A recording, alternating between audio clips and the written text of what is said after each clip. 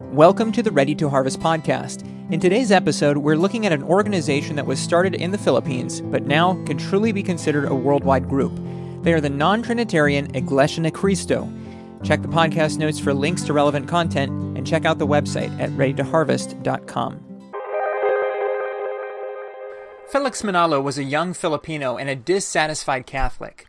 At the age of 18 in 1904, he joined the Methodist Episcopal Church, attended seminary, and then became a pastor.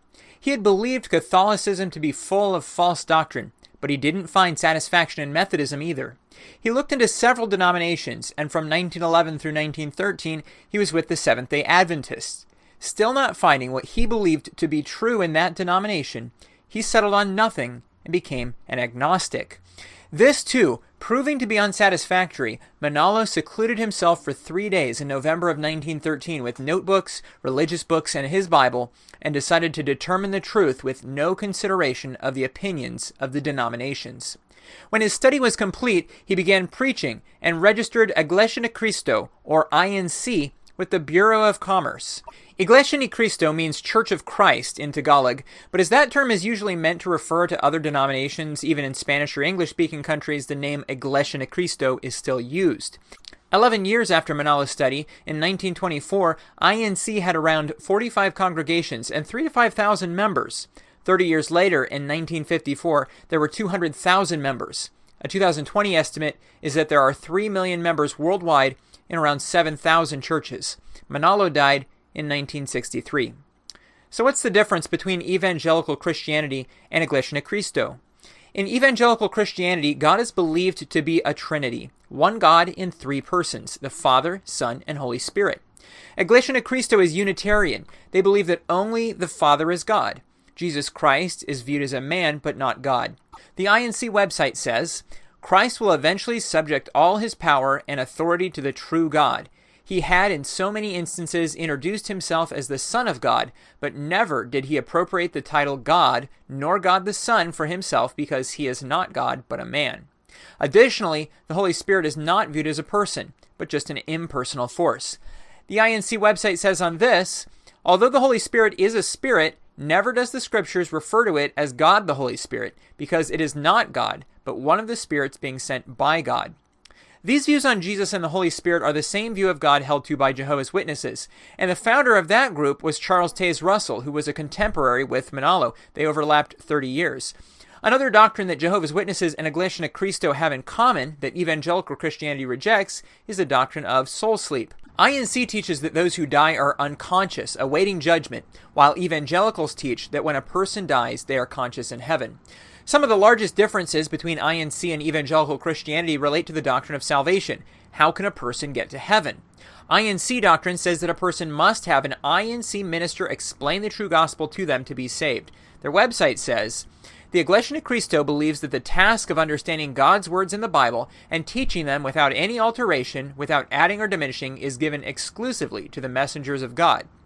This contrasts with evangelical Christianity, which teaches that a person can discover the truth simply by reading the Bible for themselves and by the guidance of the Holy Spirit without the need for a priest or minister. Evangelical Christianity preaches a gospel of salvation by grace through faith. Salvation comes by the grace of God and through an individual's faith in Christ. This is sometimes referred to as by grace alone through faith alone. The second part of that, through faith alone, is not accepted by Iglesia Ni Cristo. The website of the INC's God's Message magazine says, the belief that salvation can be attained through faith alone in Jesus Christ, or the so-called sola fide doctrine, is upheld by many Protestant sects. This teaching asserts that one must simply accept and proclaim that Jesus is Lord and Savior, and that's it. Just believe. No need for works. No need to join any church. The Iglesia Ni Cristo, having received the pristine words of God through his commissioning of his messenger in these last days, is firm in its position in upholding what truly is taught in the Scriptures. Faith must be coupled with works. Evangelical Christianity strongly denies the necessity of works for salvation. The INC has several specific required works that they believe are necessary. One of those is baptism, and not any baptism, but baptism by the INC. God's Message magazine says, The one body where the people who receive the true baptism are found is the church headed by Christ. The apostles referred to this church as the Church of Christ, or Iglesia ni Cristo. Therefore, the true disciples of Christ are not those who simply claim to be so. They are also not scattered in different religions or denominations. Instead, they have been baptized into just one body, the Church of Christ. The members of this church are therefore Christ's true disciples and the recipients of the promised salvation. It's also notably not just the baptism into the church that is part of salvation, but remaining in the INC denomination. The INC website states, "The Iglesia ni Cristo believes that membership in the Church of Christ is the only means to man's salvation in the Christian era. All men need salvation, for all men have sinned. Hence, all of mankind should die in the lake of fire, the wages of sins. For man to be saved, he should enter in by Christ, by becoming a member of his body or church, because it is his church that Christ will save." The INC believes that anyone not a member in the INC is not saved and will not go to heaven. Evangelical Christianity teaches that anyone who trusts in Jesus Christ alone for salvation can obtain it without membership in any denomination. The INC also teaches that salvation cannot be found in a church that doesn't have the name Church of Christ, whereas Evangelical Christianity believes that the name of a church is not related to salvation. On this, the God's Message website states, "The apostles called the true church the Church of Christ. Contrary to what many think, the name as applied to Christ's church is very essential, for no other name has been or will be given to us by which we can be saved." INC teaches a restorationist form of Christianity, that Jesus Christ started one true church, it apostatized, and had to be restored. They believe Felix Manalo was the prophet who restored it. The INC website says, "Eventually, after the death of the apostles, this church, which was established by Christ in the first century, departed from the true faith. It was apostatized. In these last days, God sent his messenger to administer man's return to the true teachings of the church. And it is in the Philippines in the Far East where God sent an angel or messenger to preach the true and pure gospel of Christ to the people in order to bring them back to the true church." The God's Message website states on Manalo, "In the last days, God sent Brother Felix Y. Manalo to preach his laws and teachings. There are prophecies in the Bible that were fulfilled in him, proof that God indeed sent Brother Manalo. And just as what previous true messengers did, Brother Manalo also proclaimed the Lord's laws and teachings to fulfill his mission in bringing God's righteousness, the gospel, to people in order for them to be saved." The INC believes that Manalo was the fulfillment of a biblical prophecy in Revelation 7 verses 2 through 3 about an angel ascending from the east, as well as other prophecies. These connections are not accepted by evangelical Christianity. Here are a few other positions that the Iglesia ni Cristo takes that are relevant. The INC is amillennial, not holding to a literal 1,000-year millennium. Premillennialism is most common among evangelicalism, but amillennialism is no longer the deal breaker it once was, with most evangelicals allowing it as an acceptable position. The INC is cessationist, believing that the miraculous spiritual gifts are no longer available. This is the position of some evangelicals as well. INC only baptizes believers and not infants. This is the case with many evangelicals also. And INC baptizes by immersion only, which is also a common position for evangelical Christians. The INC believes that people can lose their salvation, and that anyone who leaves the INC church has lost salvation and will go to hell. Many evangelical Christians believe in eternal security, which means that a person once saved can never lose salvation.